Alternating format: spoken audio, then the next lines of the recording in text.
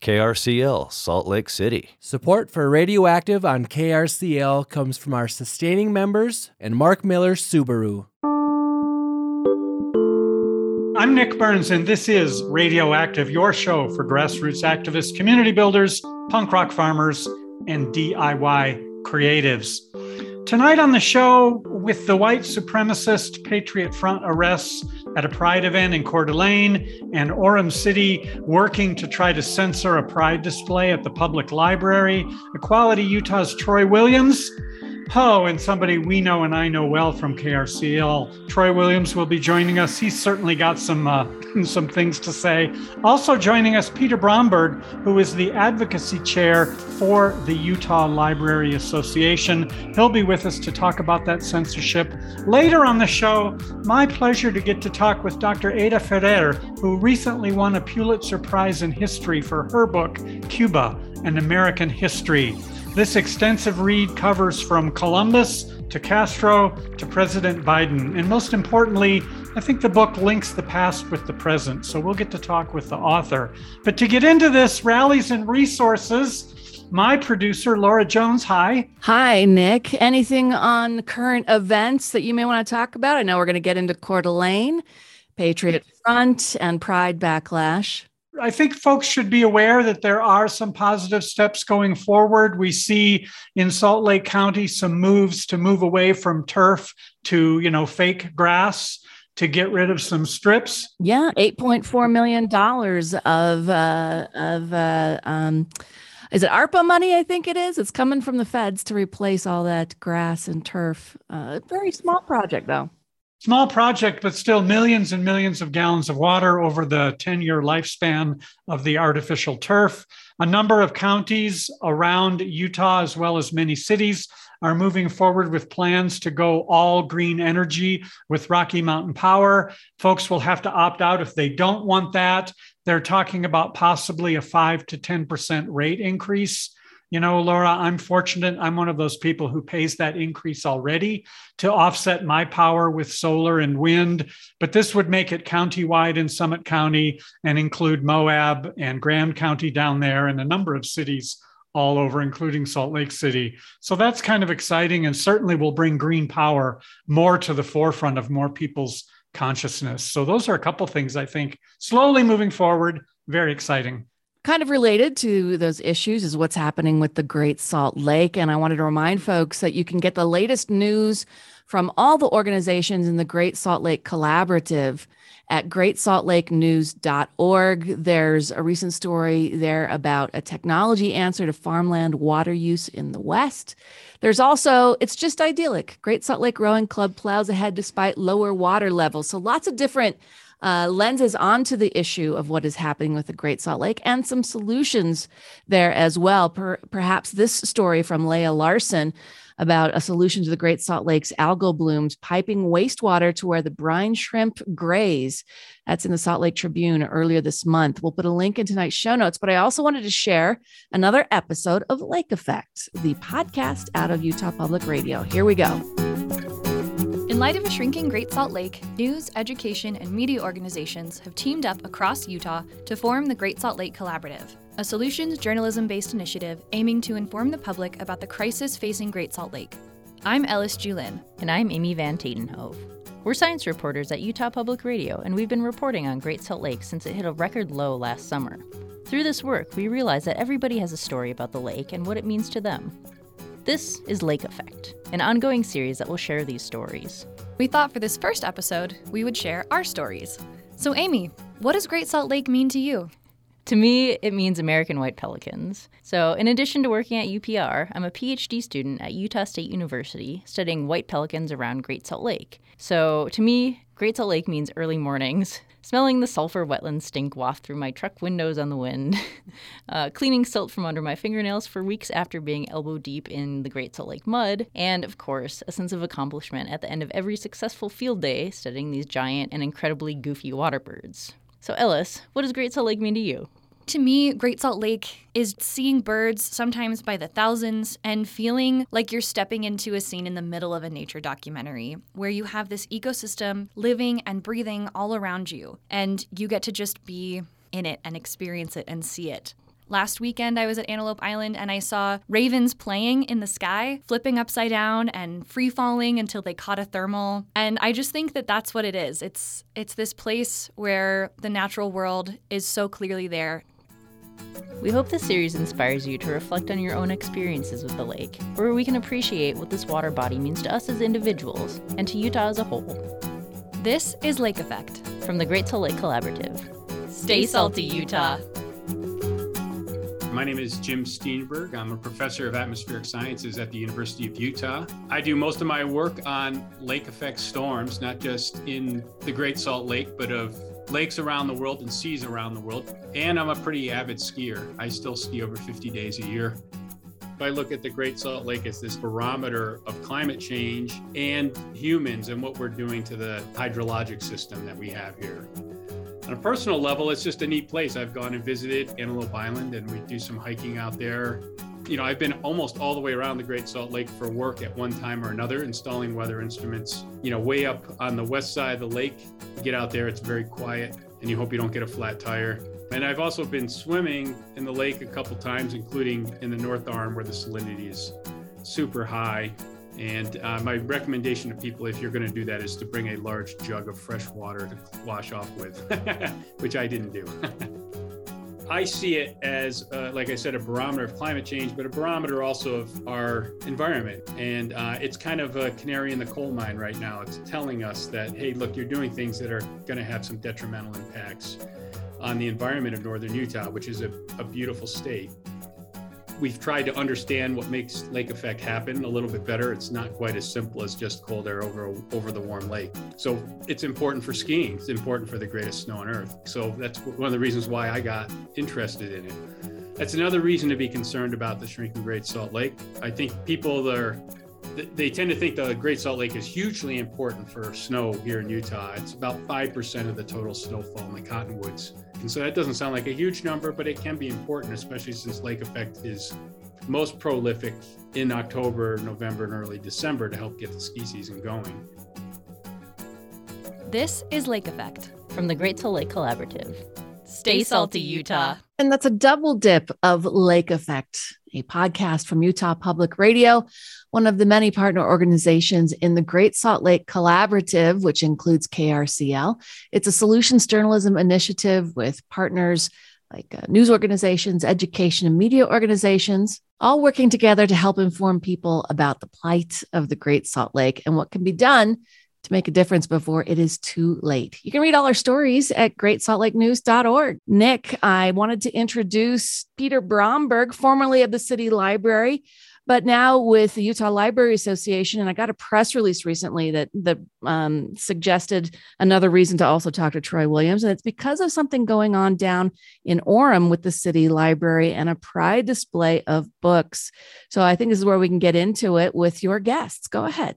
Yeah, Peter Bromberg, Utah Library Association Advocacy Chair. What a title. I love that. Thanks. Actually, I co-chair with Rebecca Cummings, a great partner. Yeah. Okay, yeah. But still, to get to be the advocacy chair, it's a job I would like someday. And Troy Williams, hi, thank you. Nice to see you. Hey, great to be back with you all. Oh, and of course, we know you now as Equality Utah's executive director. You were formerly, of course, my producer here at KRCL. But Peter, let's jump in with you.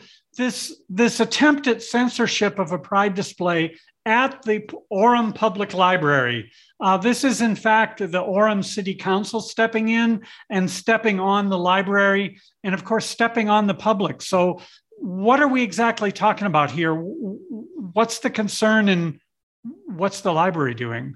Yeah, well, the concern is that the Orem Public Library last year had a number of pride displays in children's, adult, and teen areas as part of Utah Pride Month. And at that time, City Council member Terry Peterson spoke out against that. He was actually quoted as saying that he was disgusted by it and we needed to protect the children from these materials.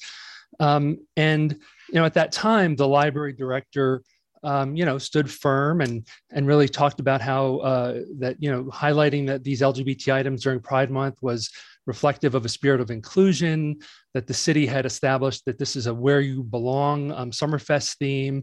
She said that the goal of the Orem Public Library is to serve all of our diverse community. that the Library Advisory Commission was aware of the displays and supported the library's efforts to serve everyone in the community.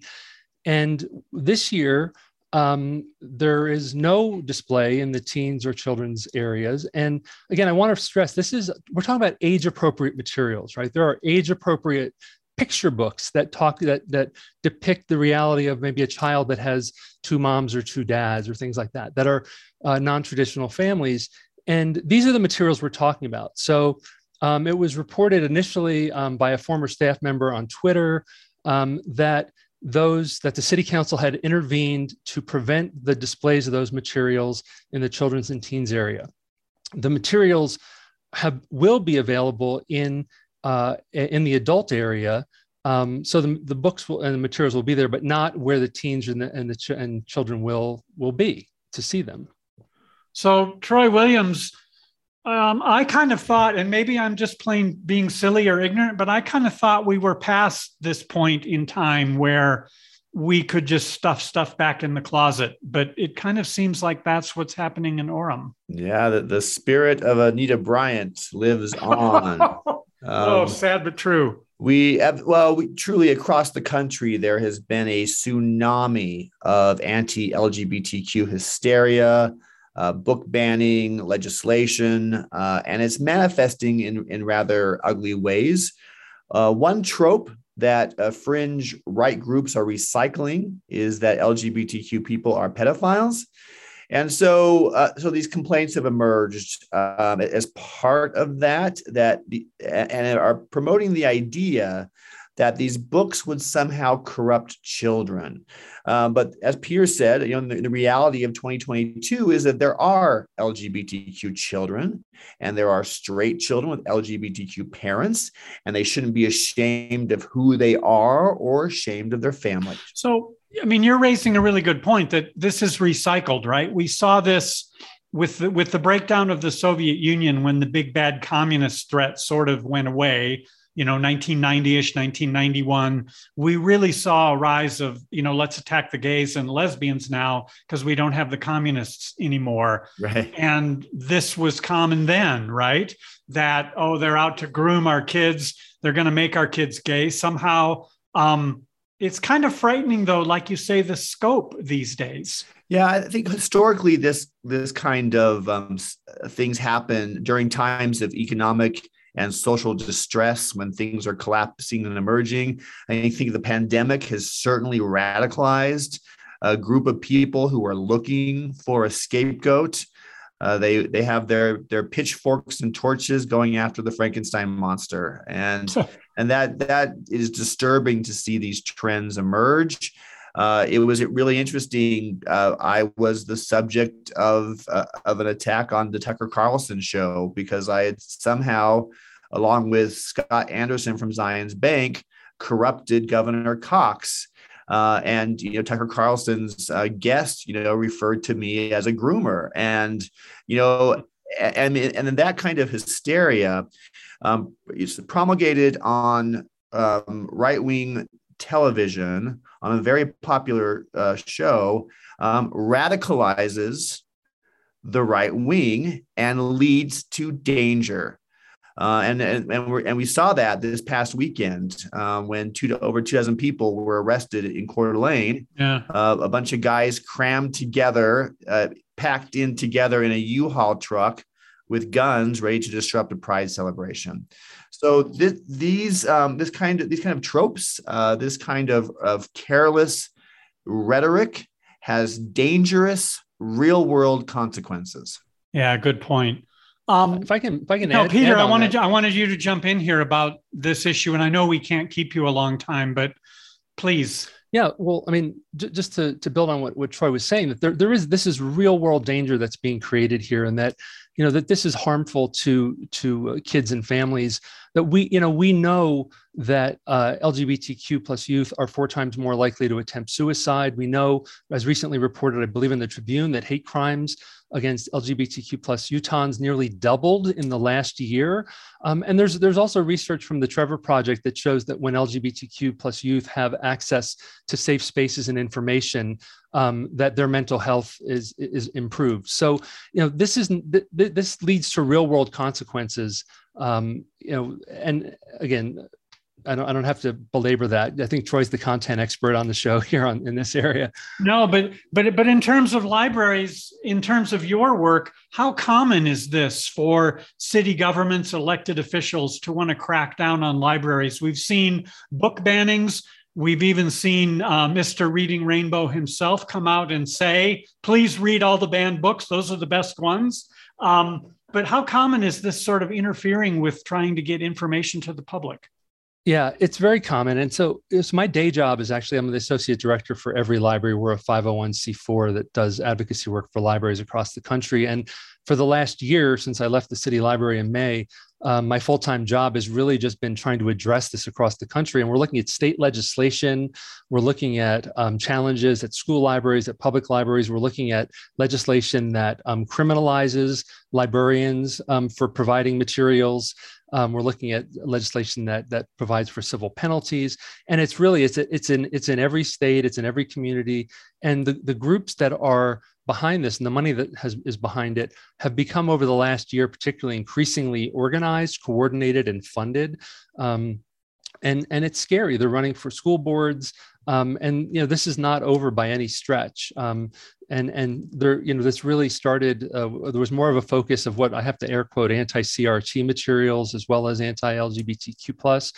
Over the last few months, there's been a really intentional focus turning to LGBTQ plus as well as anti-trans activities.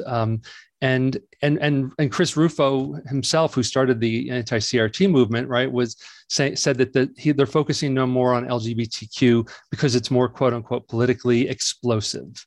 So this is an intentional attempt to build political power, to raise money, to grift, and unfortunately, it's not only harming real people, it's also destroying our public institutions in the process. Good point. And a couple quick questions before we have to let you go. How do you see the general public in Orem reacting? Are folks stepping up for the library? Absolutely. I mean, there was a change.org petition posted last year that had over 2,000 signatures. This year, my organization, Every Library, we just dropped a petition yesterday. And I think last I checked, in about 24 hours, we had about 75 signatures. So, and not bad for 24 hours. And absolutely, there are our Orem residents who are horrified by this and are mobilizing to speak out against it. It's not like there aren't people who are gay in Orem, for God's sake. Of course. Is this kind of censorship actionable? Is this something that the public could go to court over, or are there other public recourses? Yeah, so that's a great question because, this does implicate the First Amendment. So canceling or moving materials based on viewpoint, the First Amendment says a government body can't do that. Government cannot restrict materials that are otherwise have the protections of the First Amendment. You can only do it if the government has a compelling interest to do it. You can't do it based on viewpoint. And again, this is viewpoint based. They're not saying we're doing it based on age. They're definitely doing it based on viewpoint. And they're making it more restrictive. So there is a potential First Amendment implication here. Part of the challenge here, though, is that the city council and the library director are publicly denying this. And so unless there is a paper trail and email, or if there's someone who was present in some of these conversations who can come out, and say this is what happened, it becomes kind of he said, she said type of situation. So, what I'm hopeful that the press will look into this and do what the press does well, and talk to people and maybe get some hands on some documents that can really surface what the truth is. I think we know what the truth is, right? But to have enough documentation to take it to court and prove a case is another story, right? Good point. And again, that's why we're doing this story today, and that's why we have you on Radioactive, because That's what this show on KRCL is all about. Real quickly, for people who are library patrons regularly, what would you suggest they do productively at their local library? Yeah, so really it's show up and speak up, right? Okay. So email, show up, talk, let your views be known to the library director, particularly put it in writing to the city council, to the city manager and mayor, and show up at meetings as well. We have to show up and give voice to this. It's the only way that we can push back on this. And one last thing is that, this Orem Public Library has a collection development policy that says that we are guided by the principles of intellectual freedom, and really gets into some detail about what that means and looks like. That policy was passed by the Library Advisory Board in an open, public, transparent meeting with opportunity for the public to have input and consultation. That is legitimate government. When a city council behind closed doors makes an order like this, and is not standing in front of the community and saying, we are thus ordering and we're going to stand behind this decision, that's government in the dark without an opportunity for public input. It goes against the legitimately passed policy. So there's a really significant good government issue here as well, related to the harm that's happening to individuals and the censorship issue on top of that. Well, Peter Bromberg, thank you for joining us. The ALA website for folks who want to know, learn, read more from you all? So ULA's website is ula.org. That's the Utah Library Association, established in 1912. We've been around for a while. Check it out. Everylibrary.org is my organization, and we're 100% donor supported, and all of our work is pro bono. And so check us out at everylibrary.org. Peter Bromberg, thank you very much. You are the advocacy co-chair at the Utah Library Association, among all your other good work. Thank you for taking time to be with us today. Yeah, thanks so much, Nick. Thanks for covering the story. Appreciate it. Oh, our pleasure. Troy Williams is still with us. Again, Equality Utah's executive director. Let's get back to this Patriot Front extremist white supremacist group up at Coeur d'Alene. Coeur d'Alene, long a hotbed of anti-Semitism, of white nationalism. I attended an academic conference once in Coeur d'Alene with a specific emphasis and look at papers that examined plurality and multi-ethnicity, and a bunch of white supremacists came and stood in the back of the room looking menacing, just to kind of play a threat.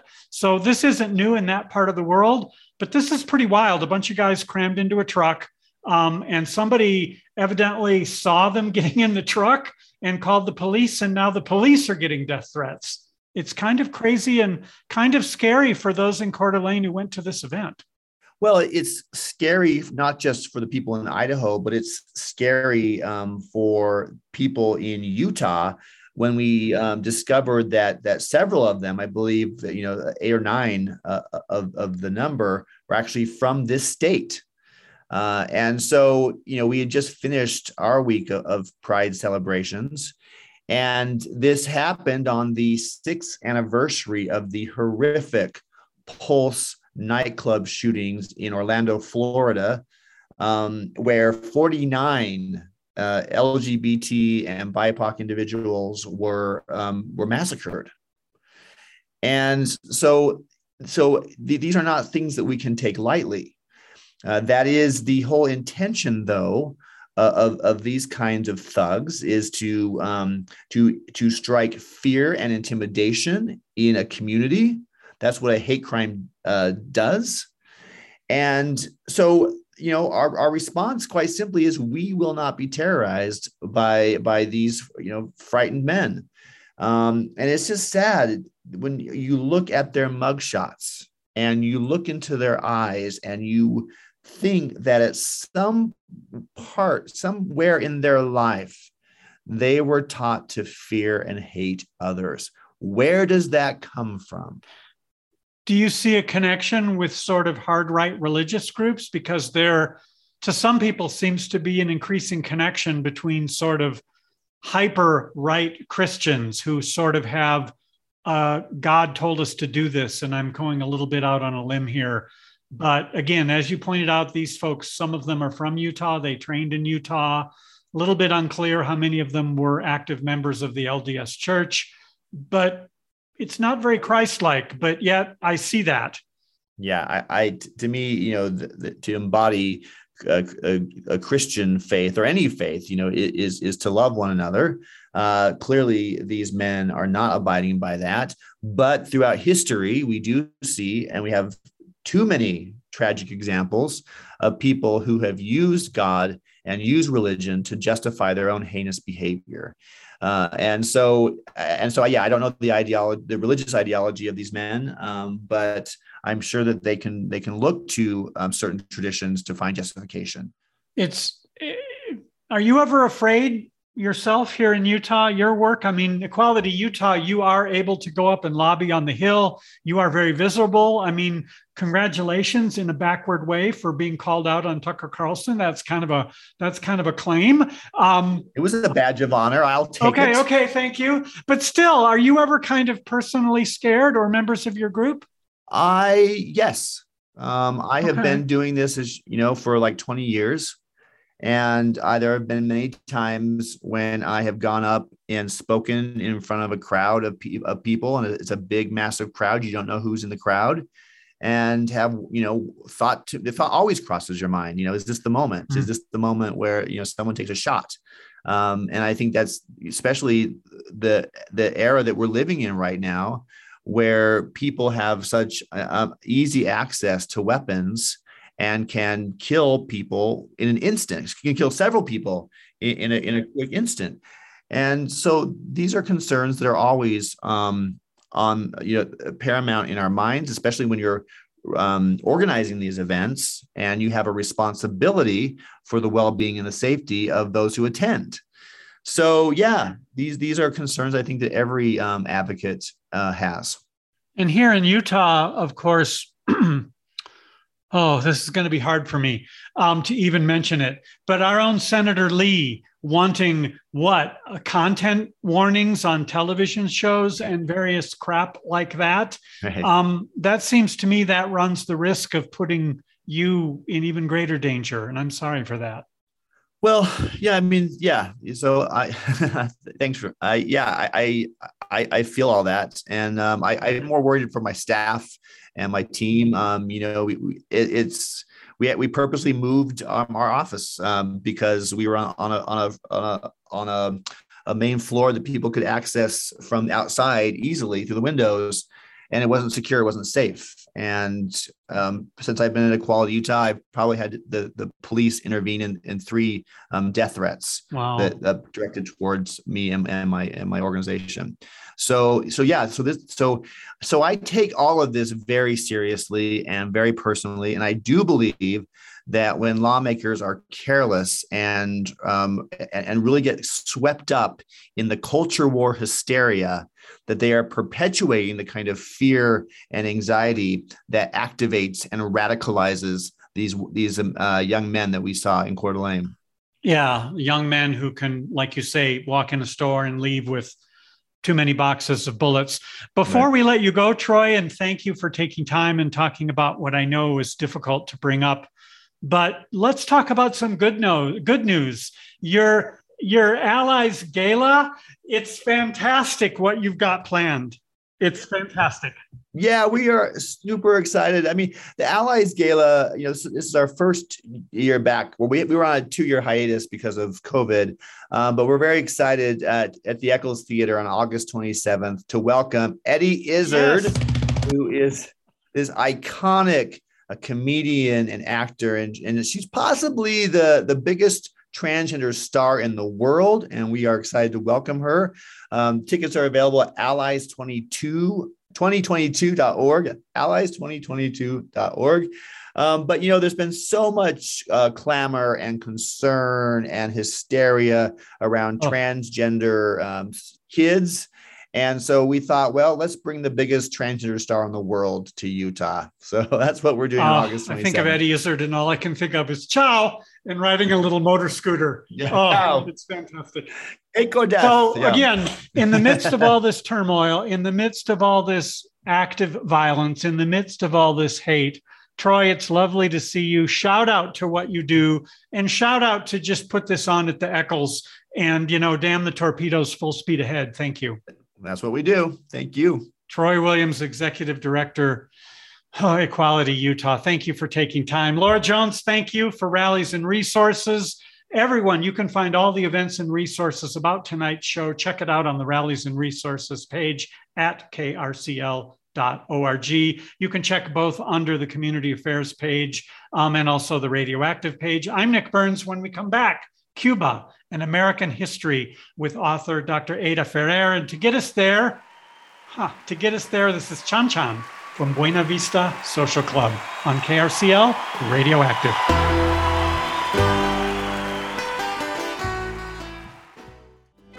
The Utah Department of Health and Human Services has information and steps for parents affected by the infant formula recall and shortage. Now available in 28 languages in addition to English and Spanish. Visit health.utah.gov for details. Support for KRCL comes from Mark Miller Subaru and their Loves Diversity Initiative. Mark Miller Subaru is a proud community partner of Project Rainbow, spreading love together this Utah Pride Month. Learn more at projectrainbowutah.org or markmillersubaru.com. We are back on Radioactive. I'm Nick Burns, and ahead on your community connection, KRCL. Democracy Now!, of course, rolls at 7 p.m. with Amy Goodman, Rude Awakening with Liz at 8 p.m., and Maximum Distortion with Forgash and Cody D. That's at 10:30. And of course, John Florence starts a brand new day every weekday at 6 a.m. Joining us now, author Dr. Ada Ferrer. She is the Julius Silver Professor of History and Latin American and Caribbean History at New York University, whose new book earned her a Pulitzer Prize in History. It's called Cuba, an American History. Ada Ferrer, welcome to the show. Hi, Nick. Thanks for having me. Oh, my pleasure. Most listeners know I lived in South America. I lived in Argentina as a kid. So this kind of history is familiar to me. And again, probably not so familiar to a lot of people around the country. So thank you for taking time to do this. Yeah, my pleasure.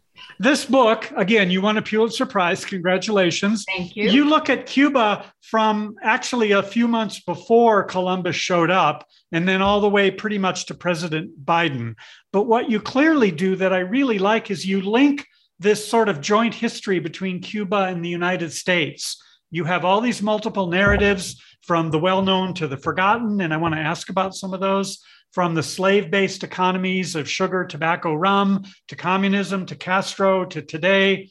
You yourself, Cuban-born, American-raised, daughter of immigrants. So Cuba and American history, it's really your story and your Pulitzer to win, I think. Thank you. You know, it did feel when I was writing it that that I had been preparing my whole life to write it, right? That in terms of my personal experience and in terms of just all the work and back and forth I'd done between the two places for over 30 years, it felt natural and for me to do it.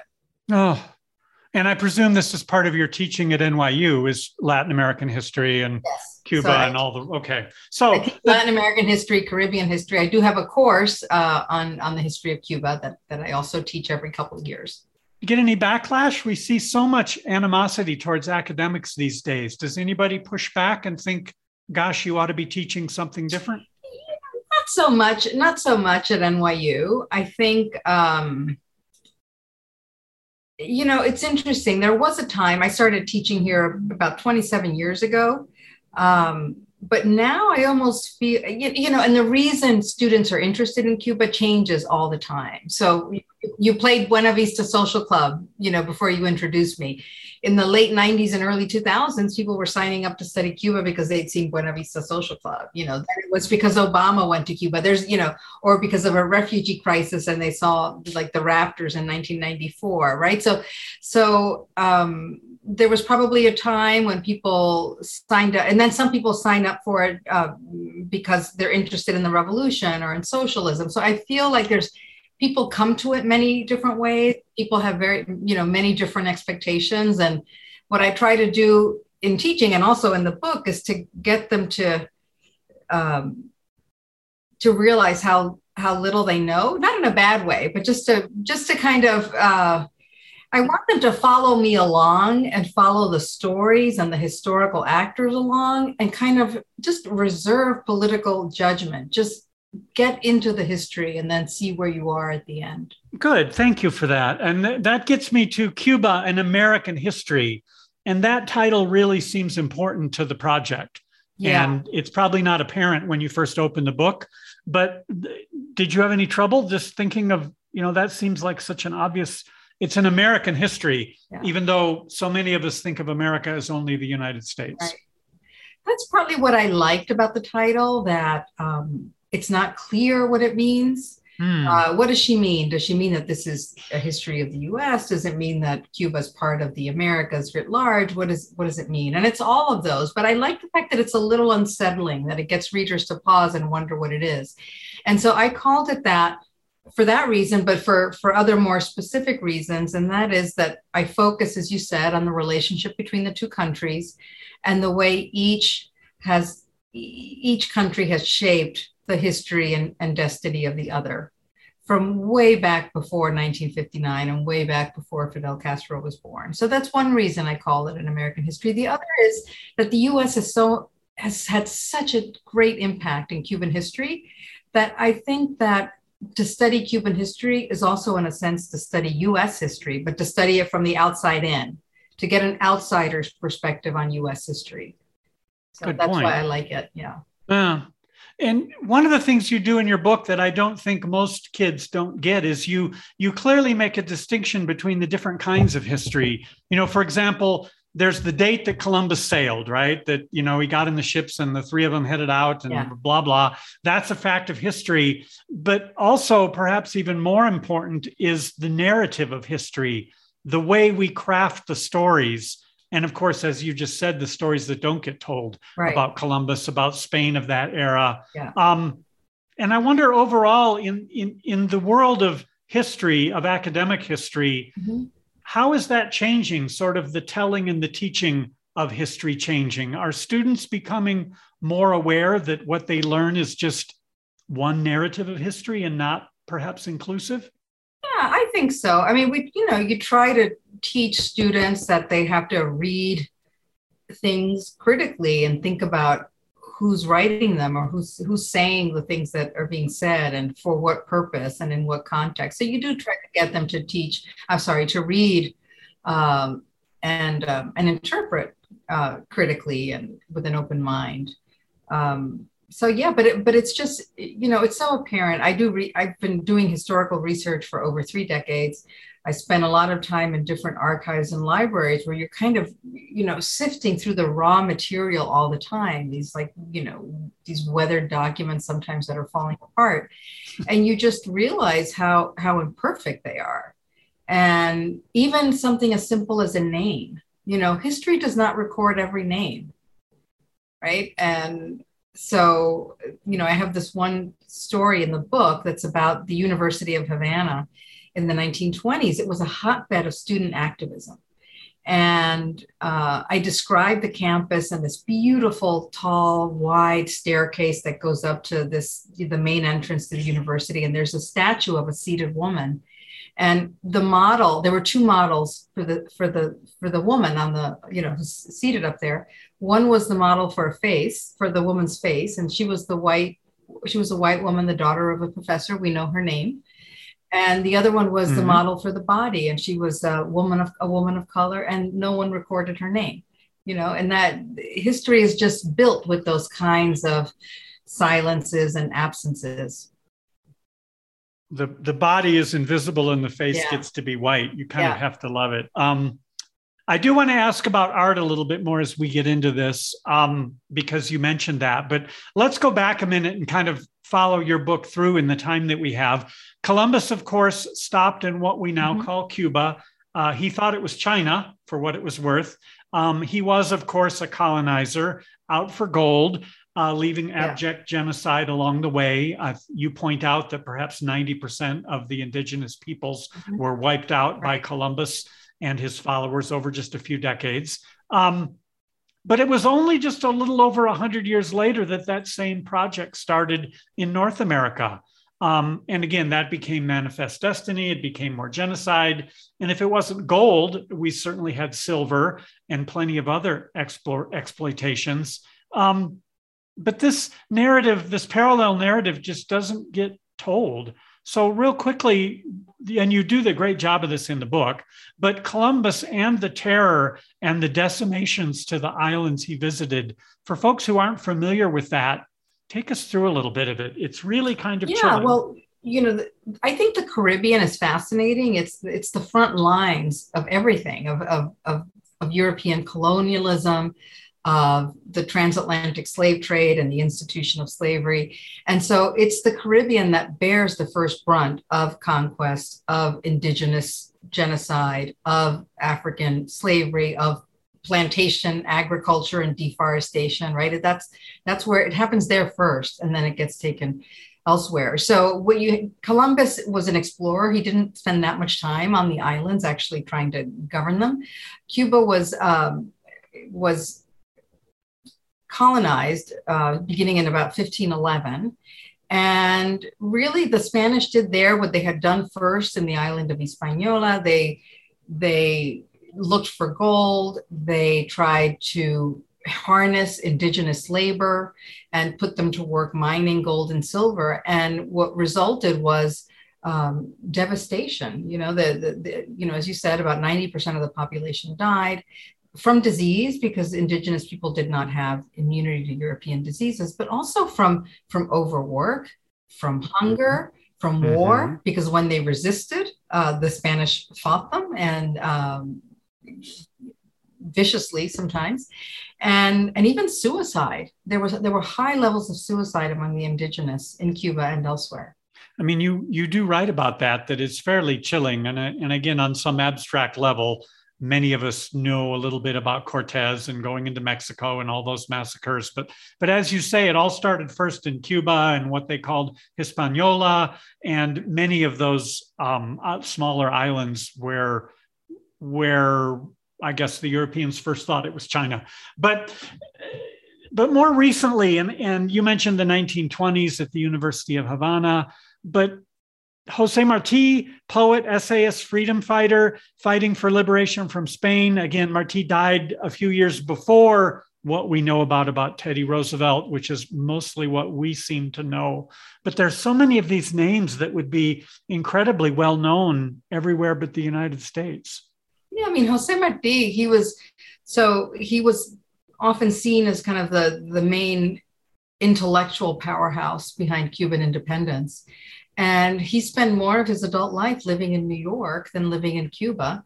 He was, in a sense, another immigrant in New York, living in Brooklyn, trying to make ends meet, combining work in journalism and public speaking and things like that. But he was just a fascinating figure, and there were, as he advocated for Cuban independence, in the 1880s and 1890s, he stressed in particular two things, and that is that Cuba could be a society where racial equality existed, where racial discrimination had no place, where Black Cubans and white Cubans together built a nation. So that stood in stark contrast to what was going on in the US at the same time, right? In the 1890s, where you have the end of Reconstruction and the rise of lynching and things like that. The other thing that he stressed was that the US... Oh, you've got a puppy. So nice to hear. Yeah. So the other thing that he stressed was that that the US could be a menace to Latin America, that the US was very interested in expanding into Latin America, that the US did not respect Latin America, did not understand Latin America. And so he really wanted Cuban independence to be real and to serve as a break for US expansionism. So those were the two things, a critique of US imperialism and an emphasis on a new kind of race relations, really. Yeah. Again, the 19th century, I think it's so poorly treated from a grand perspective in US schools. Cubans, of course, were organizing for Cuban independence in cities like New York and New Orleans. But there's also this myth, I think, that the U.S., that we won Cuba, its independence from Spain. Yes. Oh hum. That perception is so important, because Cubans actually first began their war. The first war for independence began in 1868. So basically from 1868 to 1898, you had 3 separate wars of independence and decades of organizing and raising funds and writing and in favor of independence. And then the US really came in just at the very end of that process, at a point in which the Cuban Independence Army believed that victory was imminent. And the US came in because the Spanish because the USS Maine exploded in Havana Harbor. The US came in, declared war on Spain. The war ended a few months later. And really, it almost feels like, again, in the narrating of history, right? Not history as it unfolded, but in the narrating of history, this 30-year struggle that Cubans had waged became this war of a few months. That was the Spanish-American War. There wasn't even a place for Cuba in the title. Yeah, good point. We even wiped Cuba out of the title. And of course, here locally, the Black soldiers, the Buffalo Soldiers that were stationed right here in Salt Lake City were the same soldiers with Teddy Roosevelt in Cuba. And I don't think anybody here knows that either. Yeah, isn't it interesting? You can just kind of wipe out decades of struggle with Teddy Roosevelt and a pair of glasses and a little stuffed teddy bear. But Martí was a freedom fighter, of course, but also a poet. He died a few years before the Americans, the U.S. troops showed up. He was also a poet. And you mentioned the arts earlier, the arts in Cuba. And again, we just played Buena Vista Social Club. Many KRCL listeners are going to know and be familiar with famous Afro-Cuban jazz musicians. Maybe a few people across North America know about Ruben Dario and Modernismo or Cuban films. I can think of Lucia. But to me, I can't help but think there's also kind of a cultural genocide in just sort of wiping out Caribbean art in a large way. I wonder does it hit you that way? Oh, not really. I mean, there is, I think historically, there's always been interesting, creative, artistic production, whether it's in music and all kinds of music, Afro-Cuban music, Spanish music, jazz, even classical. There's a vibrant, poets, writers. Martí is just one. There are many, many others. I start the book with talking about a famous Black sculptor from the 20th century, who actually he constructs monuments, he builds monuments, sculpts monuments of many of the figures who come up in the book. And he also sculpts monuments of anonymous people as well, who are also all over the book. So I do think there's a rich culture in all media, right? The book is Cuba, an American History. We're talking on Radioactive with Dr. Ada Ferrer, who wrote this book. She herself, an immigrant from Cuba, her parents rather, immigrants from Cuba, now a professor at NYU of history. So speaking of what else many people across North America don't know, there's the Cuban Missile Crisis, the Bay of Pigs, the Cold War breakdown. I can think of Al Pacino in Scarface. But, your book goes much, much deeper into this long legacy that got both countries to today. We were just talking about how that 30 years of struggle was sort of wiped out from U.S. history. But what else would you really like folks to know about Cuba, getting us to today that they don't? Well, okay, getting us to today. There's so much, but we mentioned this. The Cubans getting wiped out of that name, the Spanish-American War, and that difference in the way the two countries saw that moment, whereas Cuba saw it as Americans coming in and stealing independence, the Americans saw it as coming in and helping Cuba win its independence. That difference is gonna be so important, even when you get to the Cuban Revolution of 1959. So Castro takes power. He enacts, or the new Cuban government enacts an agrarian reform. some large American landholdings get confiscated. That accelerates, and then more American companies, or all really American companies, get nationalized, et cetera. But the way in which American statesmen talk about that is always something like, we sacrificed ourselves to win Cuban independence. We will not let Cuba become communist. And there's in that period, there is such a deep misunderstanding, I think, among American leaders, because they insist on two things. One is they insist on interpreting what's going on in Cuba, primarily within a Cold War framework. And then they also, when they go beyond that and think about the bilateral relationship between Cuba and the US, they always see themselves as, as benefactor.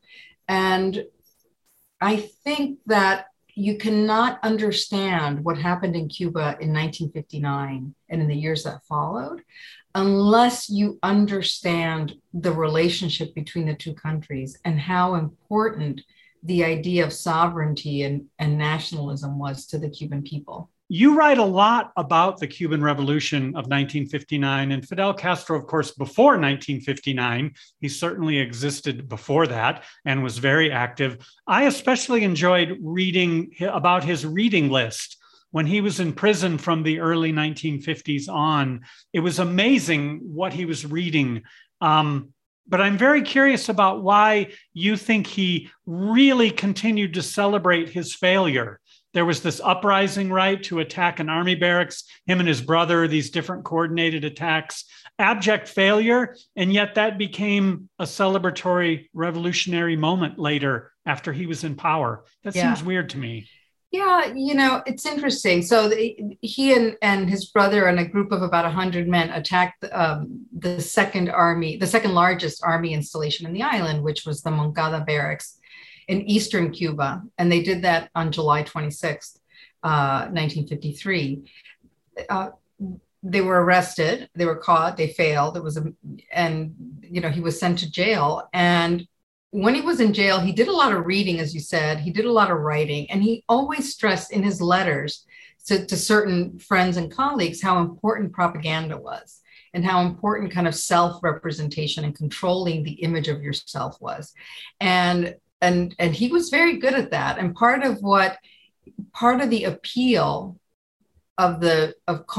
basically he called his movement the 26th of July movement after that failed attack. And that did several things. One is it was just, his group was the only one that did that, right? So he didn't have to share the limelight with all the university students, with all other different kinds of activists who were also fighting against Batista. It also put the emphasis on the East instead of Havana, where most movements were based. It also gave them ready martyrs because people had died in the attack. So from the beginning, they were martyrs to celebrate or to commemorate rather. And so when from the beginning, they went to jail, and not only the 26th of July, the 26th of every month, he would commemorate it with fellow prisoners. And then, of course, it became the major holiday after the national holiday after the revolution came to power in 1959. I mean, there's so much that perhaps we ought to know that we could benefit from. Again, post 1959, we saw Cubans flock to Miami. Some of us are old enough to remember the plane hijackings where people would get on a plane to Miami but want to go to Cuba to join the revolution. But to bring us up to today, as we have a few more minutes to chat, to bring us up to today, there is this now large conservative voting bloc of Cubans in Miami, but the media tends to portray them all as a great big monolith, but I don't think that's quite accurate. Yeah, no, it is not accurate. The other thing is a lot of people assume that there's a straight line between those Cubans who left Cuba in the early 1960s and became conservative voters and conservative voters today. And the truth is that a major portion of Cubans in Miami are Cubans who left after the 1990s, after the fall of the Soviet Union. And actually the most most Republican identified Cubans in Miami are recent arrivals. And I think that is really important to know, because these aren't people who lost property or who had property taken away and left. These are people who were born well after the revolution started, decades after in many cases. They didn't have property. They really believed that, especially after the fall of the Soviet Union, that they would have greater opportunity if they came here. So this year, so far, actually, I haven't checked the numbers for May, but by about mid-May, I think you had about over 110,000 Cubans who'd arrived at the U.S.-Mexico border.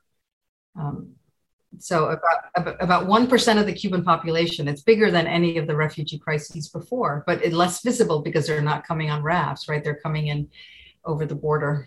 And again, more of the story that just inadvertently doesn't get told. A couple minutes left.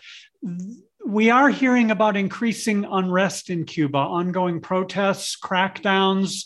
What do you make of what's happening, and what maybe can I put you on the spot to predict for the future? Well, the unrest, I would not say that it's ongoing. I think it's hard to do anything like that in Cuba. I mean, the state is very effective at cracking down on dissent. So what happened in the summer is you had major protests over a day, or in some places it lasted a little into the second day, but mostly in a day. You had protests in over 50 locations across the island, some with hundreds of people, some with just a handful. And the government came out strong and arrested over 1,000 people. Some of those people are on trial now and getting very, very severe sentences, including children, even children as young as 15 and 16 who are getting severe sentences. And really what has happened, there was going to be another protest in November, and it didn't materialize in part because the state put everyone or the known dissidents under house arrest. And what has happened since then is that people who might have been moved to join a protest are instead perhaps more focused on trying to leave. Interesting. I think the energy of discontent is being funneled into that rather than into protest. The book, Cuba and American History, it's extremely readable. You tell these stories, you narratize these people and events. Again, you well capture the horrors of the early days, certainly in the slave trade and so on. And of course, we know many slaves were brought to the U.S. from Cuba when they couldn't be brought directly. So it really made the book much more readable than maybe what people would think of as a history, book. So thank you for that. That was my idea. Oh, good. Yeah. Well, again, a Pulitzer Prize. Well done, Pulitzer Prize in History. But I guess I wanted to leave you. We were talking about Buena Vista Social Club and the song we played before we brought you on. And I wonder, to get beyond that, is there a famous or favorite Cuban artist of yours we could go out on, or a song? Ooh, a song. I'm just blanking on the name. I mean, actually, I love old music. So something like, I love Lágrimas Negras. Okay. There's different versions of it. Black Tears. It's a beautiful song. Yeah. So Lágrimas Negras, and I'm just blanking on the artist, the original artist. There's many different versions of it. Thank you very much. Dr. Ada, also Ada, you go by both names. Thank you for that. Dr. Ada Ferrer, the Julius Silver Professor of History and Latin American and Caribbean History at New York University. Her new book earned her the Pulitzer Prize in History, Cuba, an American History, and it's out now. Dr. Ferrer, thank you for joining us. Thank you. Thanks for having me. Oh, my pleasure. Thank you to all our guests on Radioactive this hour. If you liked the show tonight, you want to share it, you can, of course, listen on demand with the KRCL mobile app available wherever you get your apps, or, of course, simply stream it online from the Radioactive archive under the Community Affairs tab. Go to krcl.org. Questions, comments, suggestions? Hey, send us an email, radioactive@krcl.org. I'm Nick Burns. Next up, Democracy Now! And here is Black Tears. Oh,